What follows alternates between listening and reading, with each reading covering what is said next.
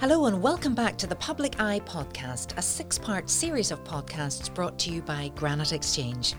I'm your host, Sarah Travers, and throughout this series I'll be speaking with local entrepreneurs and business owners to learn more about how these companies have come to be, to gain insight into their growth and find out how they continue to innovate.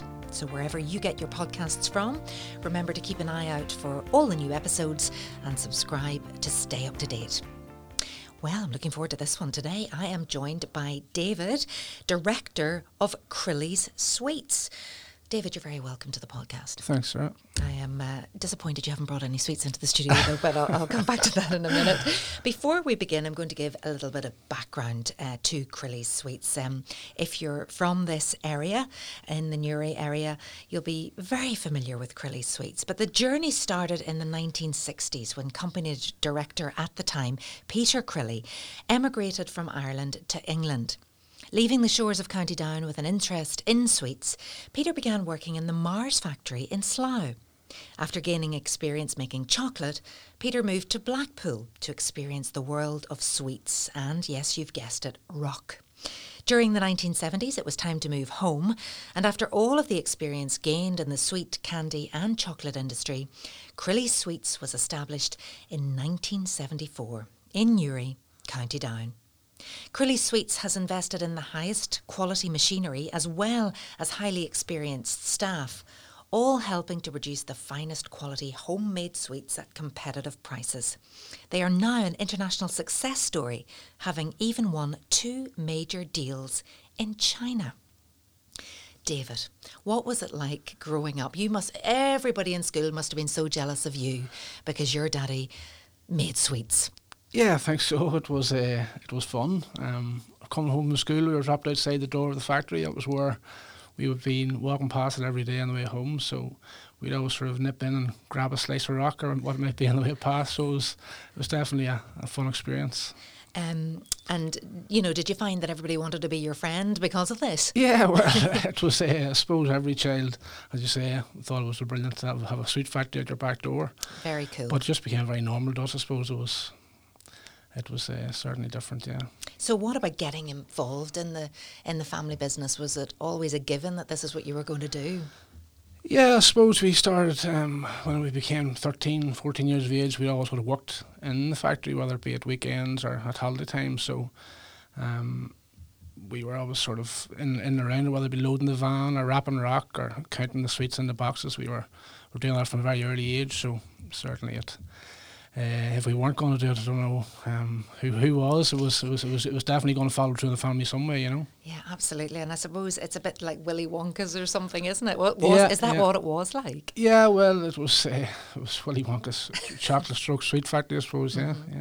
Yeah. And do you still love sweets, or does it actually curb that sweet tooth? No, I would say that I like sweets as much as anybody does. I like trying new stuff. I go into a shop, I probably don't tend to come out with something that a lot of people, I look for something completely different all the time. Anytime I look for something sweet, I look for something that I've never tasted before or something totally different. So how many members of the family, many brothers and sisters do you have? I have one brother and one sister. And have they all gone into the business as well? They all. My brother helps run the business with me, and Aoife helps out with sort of marketing and that sort of thing in the business. Yeah. And how would you say, obviously Northern Ireland is full of family businesses, and sometimes there are challenges with working so closely with the family, and other times it's a fantastic success model. How have you found it? We've never had any issue with working with family at all. It's really worked out really well for us. Down the years, we've been cousins working for us during the summer. We've had my friends working for us, my brother's friends, my sister's friends. It was a very sort of close, sort of knit company all down the years. Maybe just not family, friends as well. Do you think that your dad, Peter, would have ever envisaged such success when he first decided to establish his own sweet company?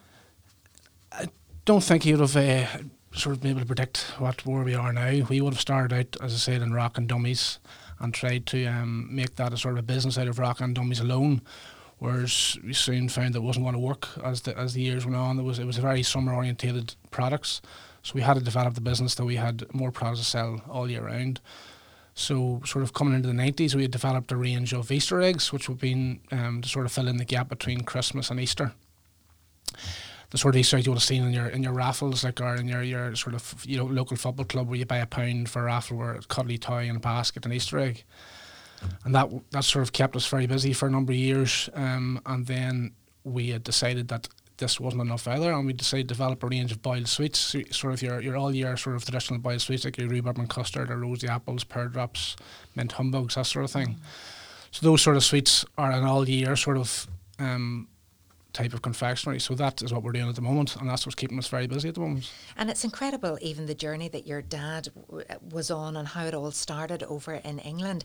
I mean, he must have realised when he was working in the Mars factory and then going to Blackpool, he must have realised, you know, I can do this and I can do this at home. But was it a big risk for him, do you think, starting up on his own? Yeah, well, from my dad's time, everything would have been done manually. So it was very sort of high amounts of staff, sort of wrapping everything by hand, producing everything by hand, shaping everything by hand. So if you can imagine a lollipop, the lollipop would have been shaped by hand. The sticks of rock were rolled down a large table and then chopped by hand with sort of like giant scissors, basically, is what they were chopped with. Wow. So going from that to now, basically, sort of the human hand doesn't touch the product at all anymore until it's sort of going into the box. So it's a huge sort of, from the late 70s to now, the difference in the company would be phenomenal, sort of where it's come to. So since taking over as director, you know, what are the biggest challenges you've faced, apart from the obvious one this year? This has been a big year, hasn't it? Yeah, certainly. Charge. Well, I found that the hardest thing to do was not to do what I was doing before, which was putting the sweets into the box or wrapping the sweets or whatever it might be, or trying to go and fix machines, or, you know, step away from that and try and go and do the things that the director should be doing, which is, you know, gather new sales or looking for new machinery to help the factory. You know, I had to step back from actually doing the sort of work that I'd employed the other people to do. And how did you go about sort of training yourself and equipping yourself to do that? It was trial and error, sort of thing. Learning on the job. Suck it and see sort of thing, you know. That's a good one. Yeah. Yeah. So, you know, you didn't get any experts. Did you watch how your dad did things? Did he guide you? Yes, well, certainly, you know, obviously from starting the business, I would have, you know, been with my father every day. During the summer, he would have been working with us and, you know, watched how he done things. And, you know, but more so I think that as the company grew, things got different, and I had to start learn how to do it myself. And, you know, there's a story that goes back to whenever I went to one of my first sales pitches that we had been sent to, you know, we had been sent to Finland. A group of people from Ireland were sent to Finland to do a sort of sales pitch to the Finnish sort of confectionery buyers. Wow. Which was strange at the time, as we had basically hadn't even basically sold to the UK at this stage, or into England. So I decided I'd go for it anyway, and I went for a long weekend to Finland, and there was huge people in the room, and people at all these different presentations, and they were like sort of 40-minute presentations with different videos and different stuff about their products. But I was sitting and I was thinking nearly last. It was coming up, and all I had was a table full of sweets and maybe one picture behind me. So I had everybody at the stage was getting a wee bit bored actually, but mine came and knew it wasn't too long. So I stood up, I told them a little bit about the company, and said that we make sweets and blah blah, and showed them some of the slides behind me and said, if you want sweets, I'm your man. And sat down, and the whole crowd sort of clapped and laughed, and I sort of thought, well, yeah, I did all right, but, you know, I'd done a lot better than what I thought I was going to do because it was so short and sweet, and it worked out all right in the end, you know, and a bit of crack and banter in the bar afterwards with the people who were there, and I think that my presentation went as well as anybody's, you know. I'd say, you would be the most interesting person in the room at that point, because you had the sweets. I will not bring that up again, that you haven't brought them out here today. I'm disgusted. But, you know, you've had some challenges. Going to Finland as well, and even the whole pitching, and, you know, you've moved then from being the worker along with everybody else, and then you're also the boss's son, but you become the boss. What's that transition like, you know, mentally? How do you get your head around it, and how were you supported by the guys you used to work alongside? Yeah, well, it was difficult. It took many months and years to get into the groove of being the boss. I suppose it's not an easy thing to be able to. I don't particularly like telling people what to do, or I suppose asking them what to do more so. But it's we have a very friendly sort of workforce, and we tend to be very flexible with a lot of our workers. So it's a family business, and things it does move along very easily for us as being when we're being the boss. Yeah. So how's everything been during the pandemic in terms of workforce? Have you been still producing? We have been. We've been kept going. We've had bits and pieces of this sort of disruption in the business, but we're able to keep moving on. This podcast is sponsored by Granite Legal Services, a niche business and immigration law practice located in the heart of Newry City. Granite Legal Services provides legal advice to both individuals and companies alike across a wide range of industries, from employment, commercial or corporate law matters to immigration law. Granite Legal Services focuses on providing legally sound, practical advice to its clients. To get in touch, visit www.granitelegalservices.co.uk or contact 028 3026 2200. And what about Brexit? Obviously, maybe more impact of Brexit on you and getting product to places. Yeah, we just had, as far as Brexit is concerned, the biggest problem we had was possibly getting stuff from the UK into here. Into here, right, okay. But we're getting through it at the moment. It's getting here. We're just a wee bit slower maybe, and hopefully that'll pick up. It'll get a wee bit quicker as time goes on. How do you feel about the whole Brexit thing? Well, I didn't want it.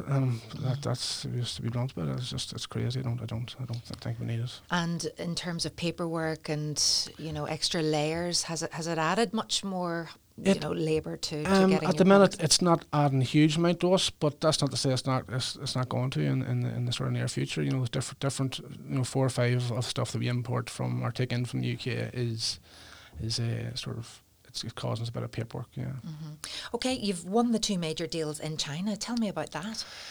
Well, that happened about 2 years ago now. It was probably the year 2019, I think, was it? But it took off. It went very well for the first year, and then COVID hit in China, and it completely closed it off. So since COVID hit, we've had no orders from China. Oh, right, okay. So that has impacted. It has, yeah, on that side of COVID. COVID more so has hit the Chinese sort of market for us. And do you think that will come back for you? Yes, we've had emails recently saying that they're currently looking at starting again. So yeah, so which products were they interested in it China? Was all of our boiled sweets, a full range of the boiled sweets, yeah. And do you find that different markets like different things, want different things? Yeah, different. Different tastes. It's crazy. Even different counties, I could tell you. But in Ireland, never mind countries, different then. Counties. That's quite interesting. For example, you can sell butter nugget in Cork, but you couldn't give it away in Donegal. There you have it, folks, from the horse's mouth. Really? Absolutely. But they love it in Cork. Yeah, absolutely. Brandy balls, for example, you can't sell in the south of Ireland. Oh, but in the north of Ireland, they're a huge seller. Yeah. Quarter in of the south of Ireland, brandy balls wouldn't know what you were talking about. Is that right? Yeah, they don't even recognise the brand. No. Anything else? I love this. Cough sweets. Cough sweets a huge sweet in the south, but in the north it doesn't seem to work. Where in the north here we've just recently done a deal with B&M Bargains, and they do our cough sweet, but they call it Army and Navy. So if anybody in the north's looking for cough sweets, look for Army and Navy. Yeah. This is fascinating, honestly. What do you think has led to all of the success that Crilly Sweets has achieved so far?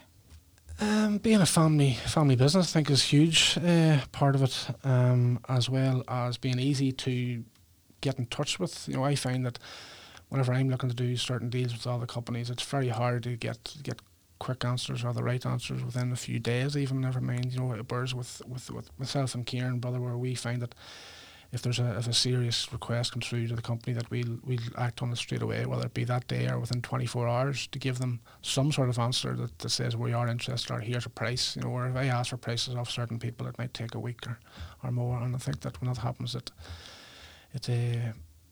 some people tend to lose a wee bit of interest whenever you leave it too long. So where are your big markets right now? Ireland and England would be the two.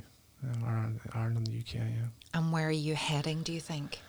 We've lots more work and lots more sales to grab in those areas, so we're not looking to go much further than that. If it arises that people are looking for the sweets, and where be it Germany or France, or we'll certainly we'll grab it, but we're not at the minute chasing outside of that. So you've mentioned B&M bargains. They're obviously huge, but where else are people able to buy your product? All good confectionery stores. Yeah. No, you can get Pound Stretcher, B&M bargains, Poundland, Home Bargains, Dunn Stores, Super Value, Mace. We're in basically all of the ones that people know. We're coming out of lockdown shortly. Things are changing. How have you had to change the way you do business? How have you changed the way you operate? Will any lessons that have been learned through the pandemic, will you be learning from those and going forward in a different way, or have you got a plan? Well, I'm hoping everything's going to get back to where it was before. I enjoyed doing business the way it was before, but obviously it's not going to do that anytime soon. But so, are you selling on Zoom and things? Yeah, like we that? do. I've done. Up until the pandemic, I may have done in my whole life 2 or 3 Zoom calls, but now in the sort of since the pandemic's come, I'm doing sort of 1 or 2 a week.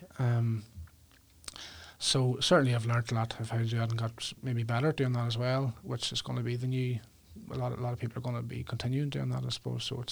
So the trade shows and the pitch to pitch. I mean, you can't sample a sweet exactly over a Zoom call. Yeah. So that's another thing that's gone crazy is sending samples. Everybody wants the samples, so we're constantly sending samples to the different bars around the UK and Ireland. But it's always. I always like to sit beside somebody when they're sampling sweets. You can sort of maybe entice them a bit more about which flavour to try, or what, if you send them a bag of sweets, it's very difficult to sort of to encourage them to like the sweet, if you want. So is that something that you actually do? Can you open them and eat them while I'm watching you on a Zoom call and I'll talk you through? Well, like a wine tasting? Yeah, exactly. We've done a Zoom call where there's 5 or 6 people around the table that we were in the Zoom call with, and they had a tasting session in front of us, yeah. Well, so it is about thinking differently about how to be able to do things. And absolutely, yeah. But would you rather be making those journeys to go and travel to see the person? Yeah, I think so, yeah. I still would prefer to sit face to face with them. Maybe not all of the time, maybe somebody that I would normally see 3 or 4 times a year by travelling, maybe only see them once or twice a year on Zoom call the other. There's been a lot of talk around, conferences, trade shows, those kind of things that were massively important to so many industries, and whether we need those going forward. What do you think about that? Well, we definitely need them. I think definitely trade shows going forward. Maybe just, if it was on every year, maybe every other year. That's sort of trying to reduce them as much as possible to make it. Everybody still needs to meet people face to face. I think it doesn't work everyone through Zoom or phone call or whatever it may be. And in the sweet world, what are the big ones you have to go to? The biggest sweets show in the world is in Cologne every at the end of the last weekend in January every year. It's the big where everybody in the world goes to. So it's sort of, it takes, if you're walking the show, we've been going to it for 25 years. I've been going to it. So, and my father's been going to it for 40 years. So we haven't missed 1 year, apart from the last year was obviously called off. So it's massive, and if you want to be sort of in the international sort of sweet world, that's where you need to be at, And is there a real buzz still when you go to that every year? Every year, yeah, we look forward to it. On the last day of the show, you're glad it's over and you're glad to get home. But then as the year goes by, you look forward to going again.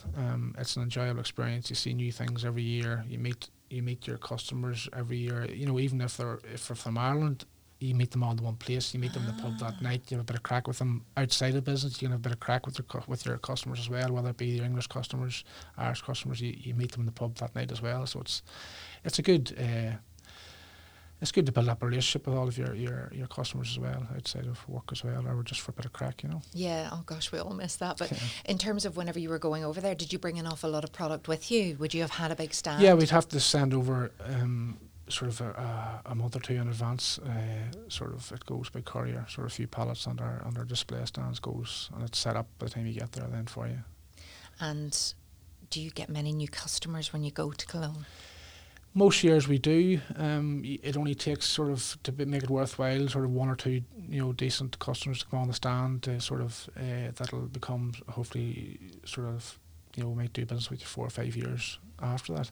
But it's not the sort of thing where you get 10 or 20 customers out of the show. If 1 or 2 is enough, is all you need to to make it worthwhile. It sounds absolutely amazing. If you need anybody to come along with you to the next one, No problem. I think I would love that. My goodness.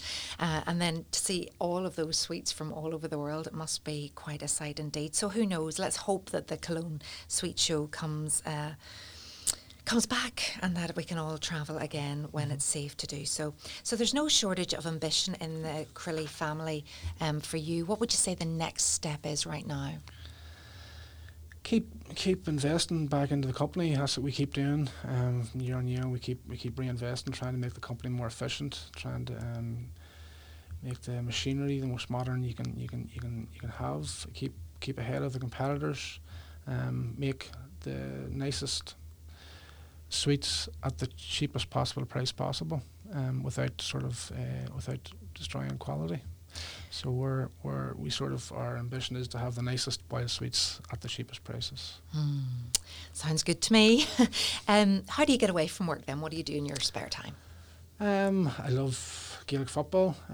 I've got 5 kids, so they're keeping me very busy. Five kids, so they keep me busy. Steps of stairs, they sound like? The oldest is 11, 10, 7, 6 and 2 now in a couple of weeks. Oh, goodness me.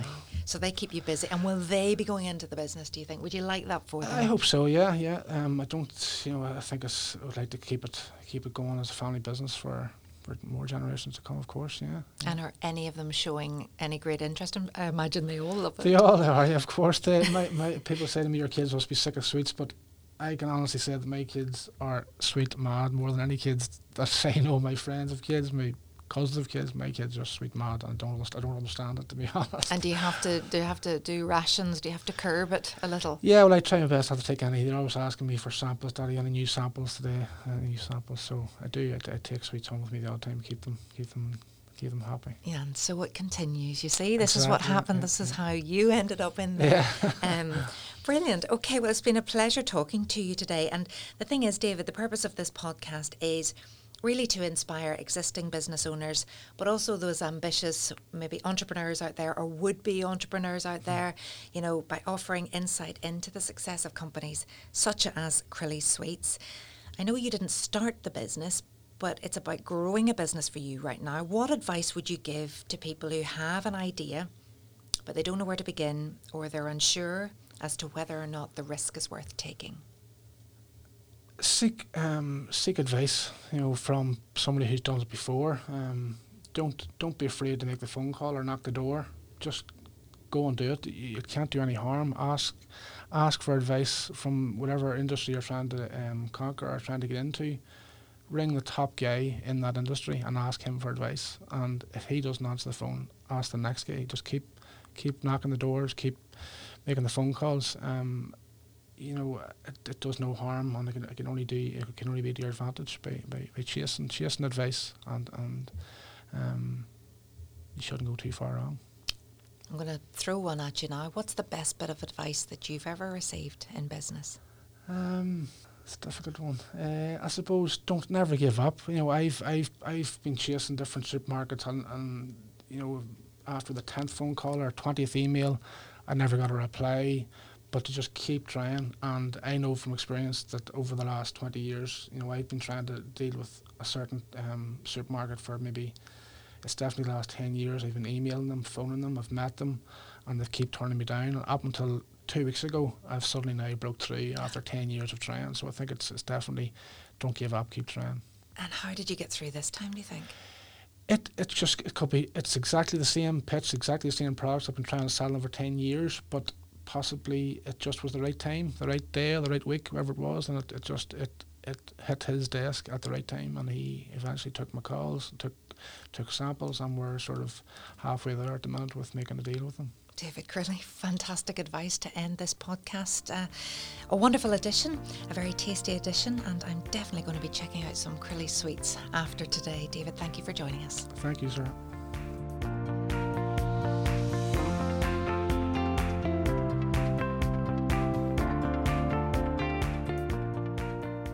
This podcast was recorded in Granite Podcast Studio.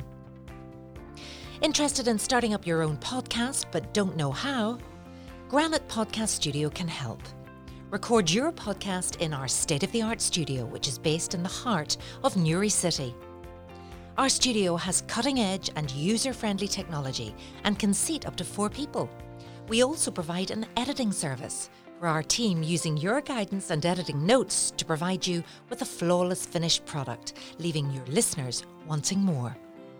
For more information on how you can get started, visit www.granitepodcaststudio.com.